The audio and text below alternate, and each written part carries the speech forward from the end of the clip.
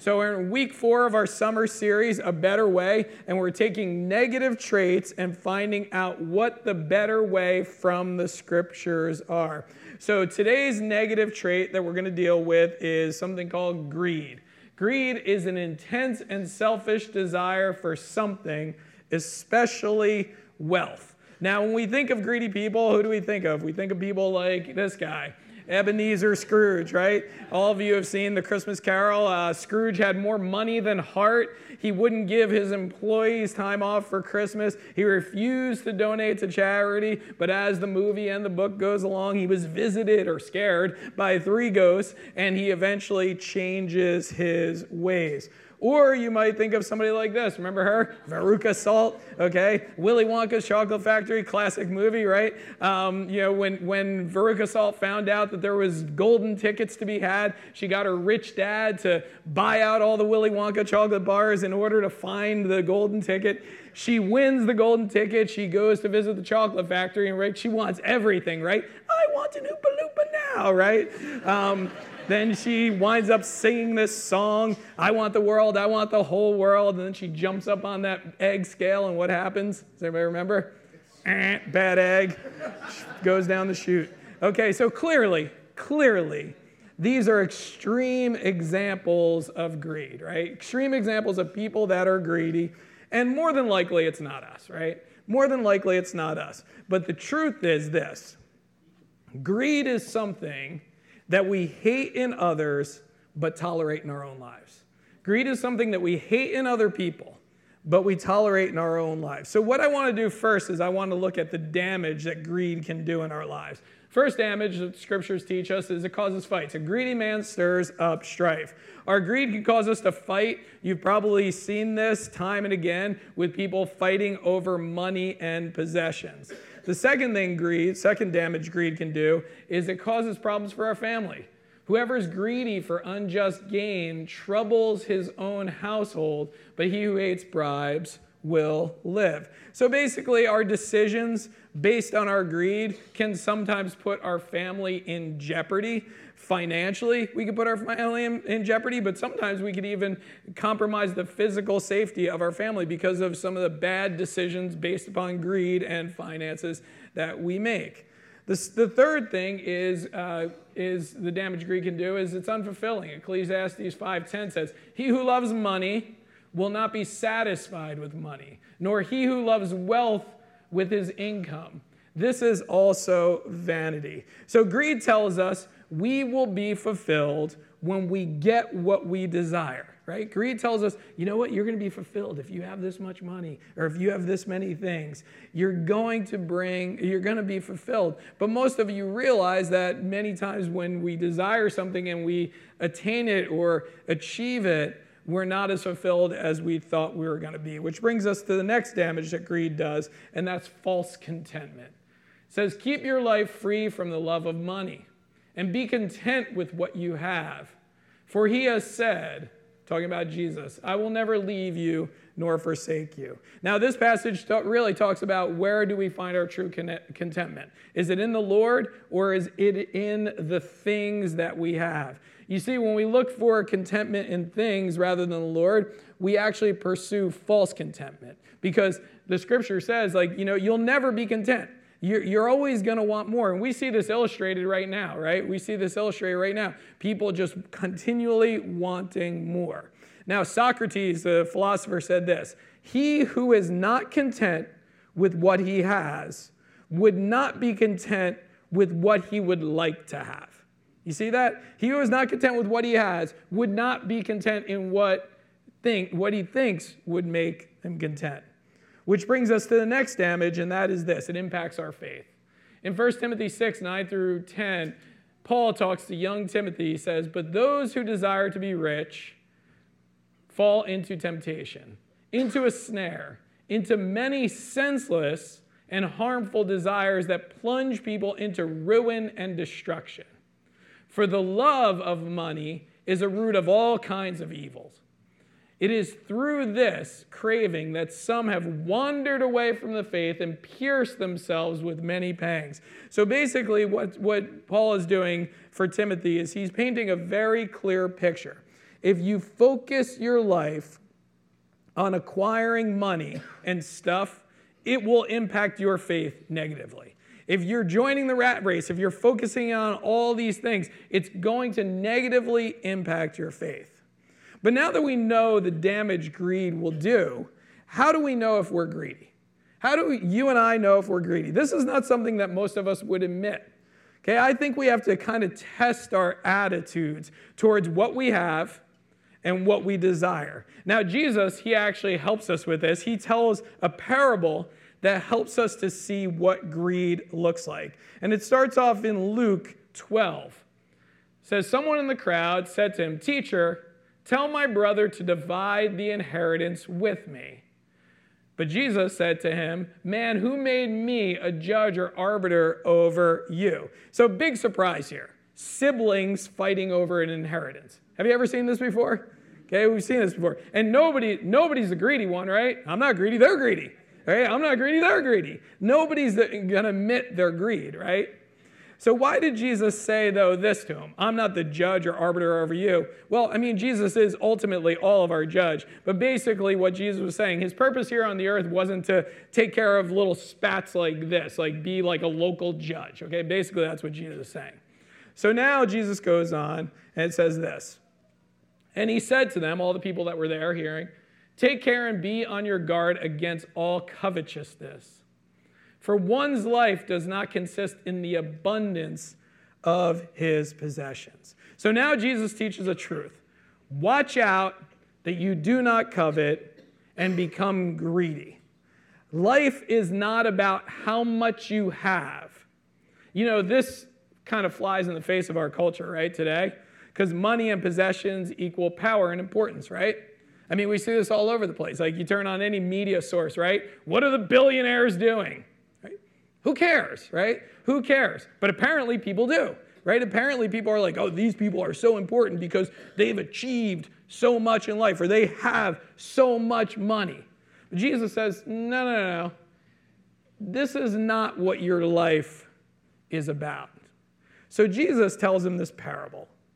And this is how the parable goes. And he told them a parable saying, "The land of a rich man produced plentifully. And he thought to himself, what shall I do? For I have nowhere to store my crops. And he said, I will do this. I will tear down my barns, build larger ones, and there I will store all my grain and my goods. And I will say to my soul, soul, you have ample goods laid up for many years. Relax, eat, drink, be merry." Now, this guy, he has a bumper crop, and when he does, his mind automatically goes to this. How can I hold on to as much as possible so I can relax for the rest of my life? So his plan is tear down his old, smaller barns, build new, bigger barns to store his goods for his future so he can relax. And some of you are saying, sounds reasonable, okay? Sounds like a good plan. Invest in yourself, right? But here's what Jesus says in the parable. But God said to him, "Fool, this night your soul is required of you. And the things that you have prepared, whose will they be? So is one who lays up treasure for himself and is not rich towards God." So in other words, you spent your time building and making provision to store extra to keep for yourself.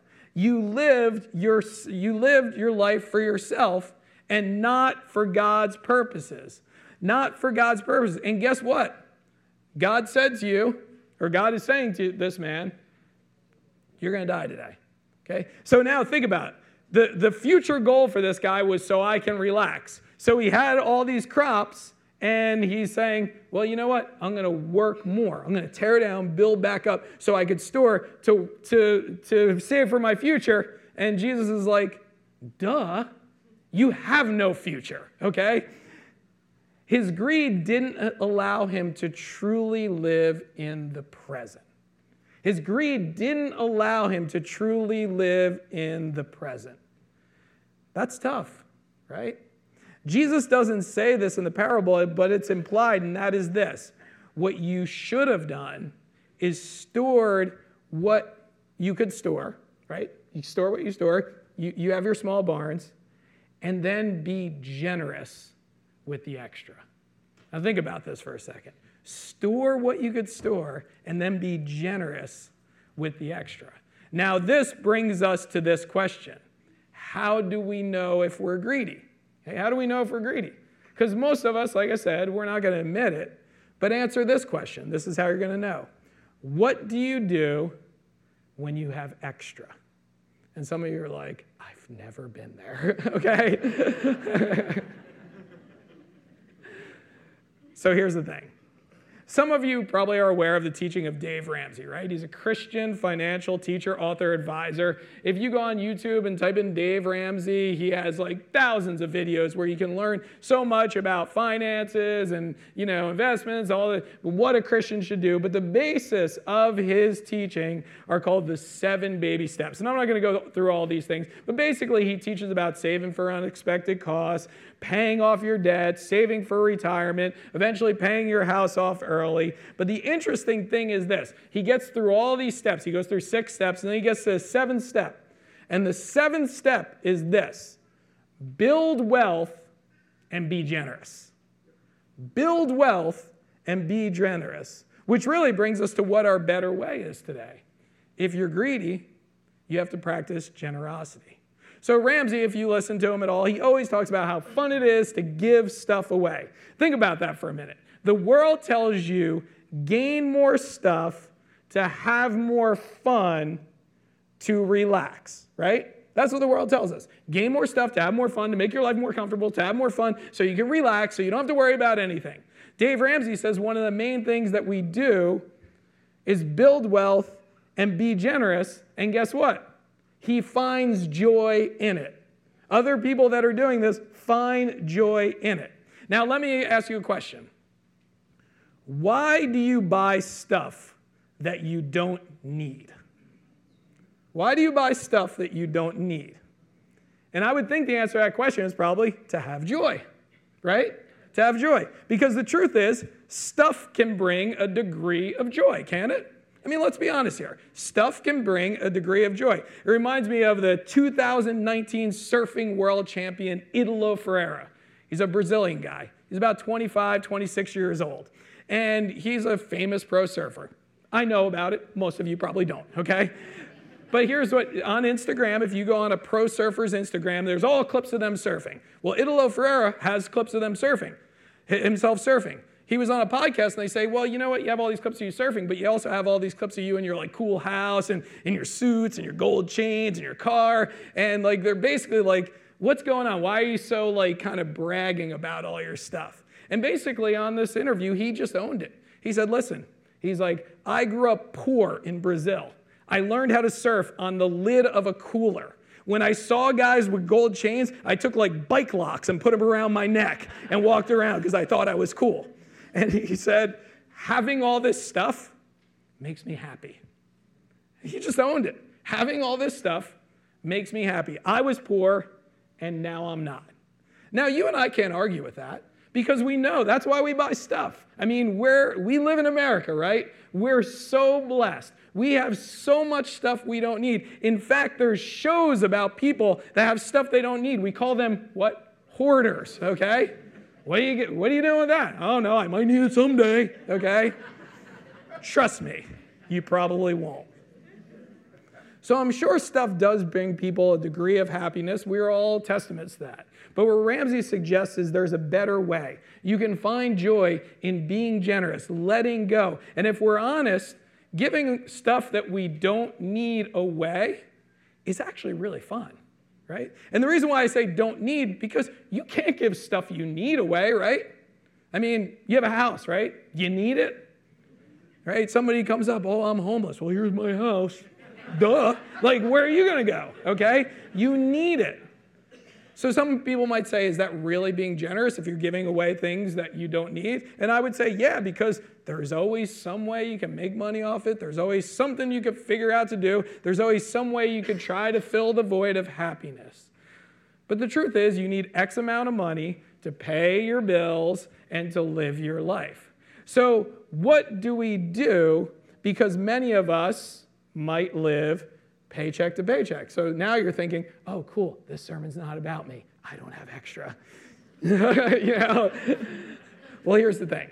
What do you do if you live paycheck to paycheck, and although you may desire to be generous, you can't because you're in need? Well, here's the thing. I want to point out 3 mindsets in our culture that actually will stand in the way of us being generous and really living the way God desires us to. The first is this, the mindset of debt, right? Our culture promotes greed because we have a culture of debt. Here's how it works. You can't afford to buy that? Well, you can borrow money. Okay? And guess what? They love to lend you money, don't they? You get all those offers, credit card. Here, you can put it on your credit card, and then you can pay the minimum payment. And for the rest of your life, you can pay off that awesome LED TV that you just bought, right? Because we have so much debt, we have a responsibility now to pay off that debt. Jesus tells us, pay off your debtors, right? So because we have those debts, now we have no room to be generous because all our money is going to paying our debts. And all our time goes to working, right, to pay off debts. It all starts with our greed, right? It starts with our greed because we have this mindset of debt that we've been kind of taught inadvertently. Well, how do we challenge that? And this is going to be a big one. This one might blow your mind, right? How do you challenge that? Live below your means. Could you imagine doing that? Well, that's what we need to do, right? The next is this, the mindset of entitlement, right? I work hard. I deserve this. Other people have this or that, and I want that too.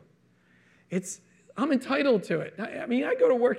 I need this. I just do. I need this, right? Well, here's a way to challenge that. Just because you can doesn't mean you should.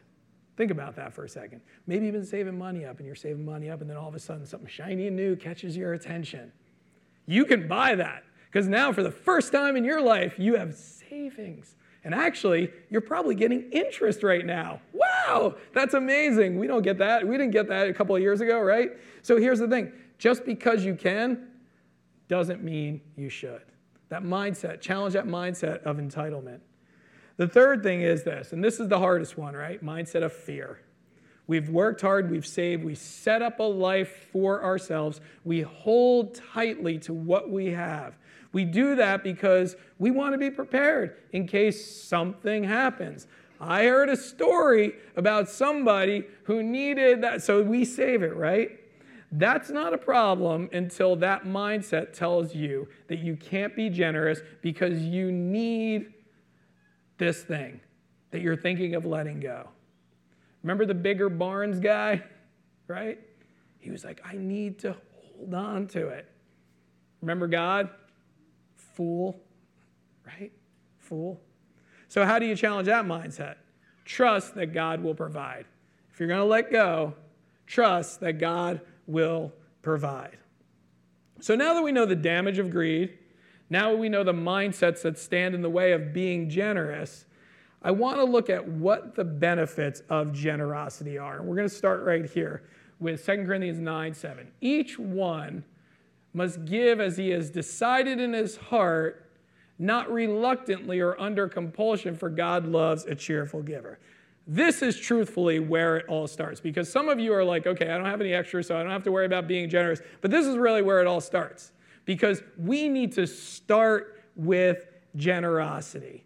This verse is teaching us about giving to the Lord. And although the rest of my sermon is not going to be about giving to the Lord, we're going to talk about generosity. This is where it all starts, because we give to the Lord, because he gave to us. One of the most famous verses in the Bible, right? For God so loved the world that he did what?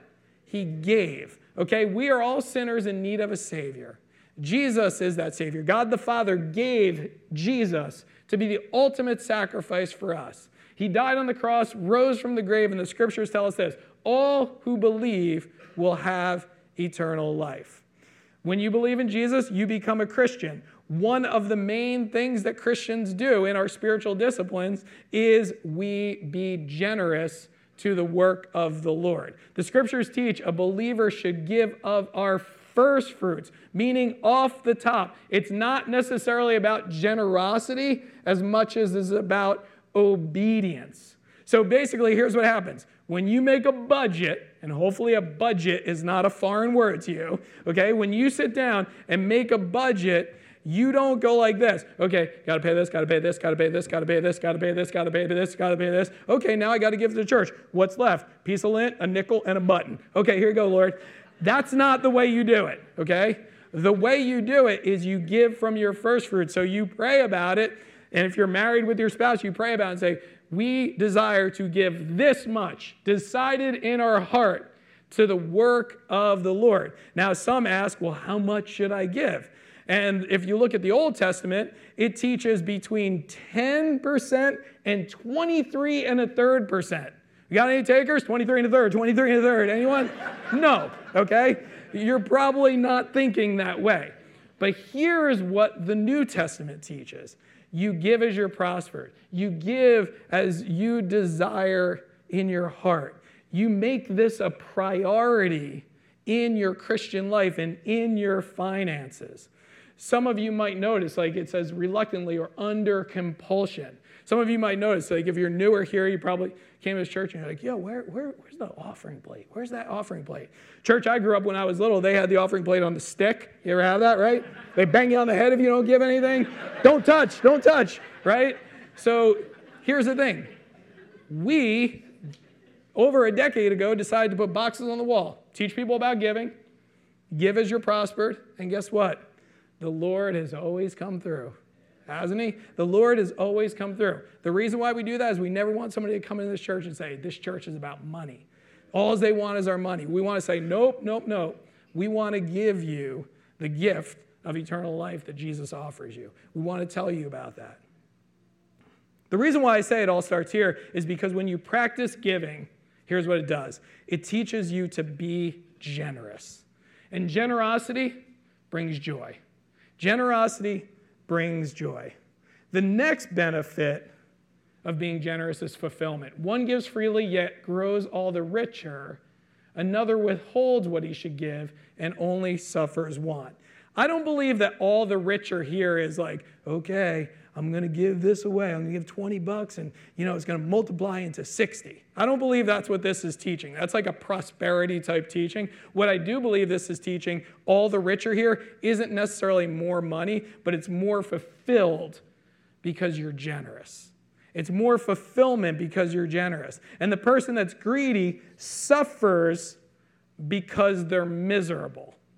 Remember the first picture I put up here? Scrooge? He wasn't a happy guy, okay? He was miserable, but he had a ton. The next benefit of generosity is provision. Give and it will be given to you. Good measure, pressed down, shaken together, running over, will be put into your lap. For the measure you use it will be measured back. Jesus said that. Proverbs 19:17 says, whoever is generous to the poor lends to the Lord, and he will repay him for his deed. Basically, what's going on here is when you're generous, the Lord pulls you through. This challenges that mindset of fear, doesn't it? If I let go, what's going to happen? The Lord's going to pull you through. Don't you worry about that. Don't you worry about that. There is no doubt in my mind that God will take care of you. Logically, I cannot explain this to you. Logically, it doesn't even make sense. Okay, it doesn't. But spiritually, and from what the scriptures say, this is how it works. Okay, I'm just the messenger, right? Okay, this is how it works. But the final benefit is this. We live with purpose. Paul, again, talking to young Timothy, says this, as for the rich in this present age, charge them not to be haughty, nor to set their hopes on the uncertainty of riches, but on God, who richly provides us with everything to enjoy. They are to do good, to be rich in good works, to be generous and ready to share, thus storing up treasure for themselves as a good foundation for the future, so that they may take hold of that which is truly life. Paul paints a picture here. He says, hey, Timothy, You know what? The generous person, the rich, which is pretty much all of us, the generous person lives with purpose. They set their hope on God. They don't look and find their hope in all the stuff that they have. They're seeing that God has blessed me with this stuff to enjoy, kind of shows us, you know what, hey, you know what, the cool stuff, the nice things and stuff we have, yeah, God wants you to enjoy those types of things. But you know what? Be rich in good works. Don't be greedy with those things. Be rich in good works. Be ready to share. And the future that they're storing up for is more of a heavenly future, because now spiritually we're working on our spiritual disciplines. It's not necessarily storing up for the golden years, right? It's storing up for what the rewards we have in heaven because of our obedience to the Lord. But then he closes off and says, so that they may take hold of what is truly life. You know what? Generous people, they truly live. They truly live. So rather than being greedy, the better way is to be generous. Let's pray together. Heavenly Father, we're so thankful for this day. We're thankful for your word, that it provides guidance. We're thankful for your word, that it points us to who you are and what you've done. We're thankful for the fact that you are a generous giver to us and gave to us when we were in our deepest need, that nothing that we could do could ever pull us out, which was our sin. We're thankful, Lord, you were willing to give to us. We pray, Lord, for each person here. I pray for each person here. I pray, Lord, that they would deal with any seeds of greed in their life, that they would first be generous with you and obedient to what a Christian should do. And then, as they go through life, to look for opportunities to be generous to others, not holding on and being stuck with the mindsets that our culture has fed us. So I'm thankful again for each person that's here, Lord. And I just pray that we would be generous people. In Jesus' precious name we pray.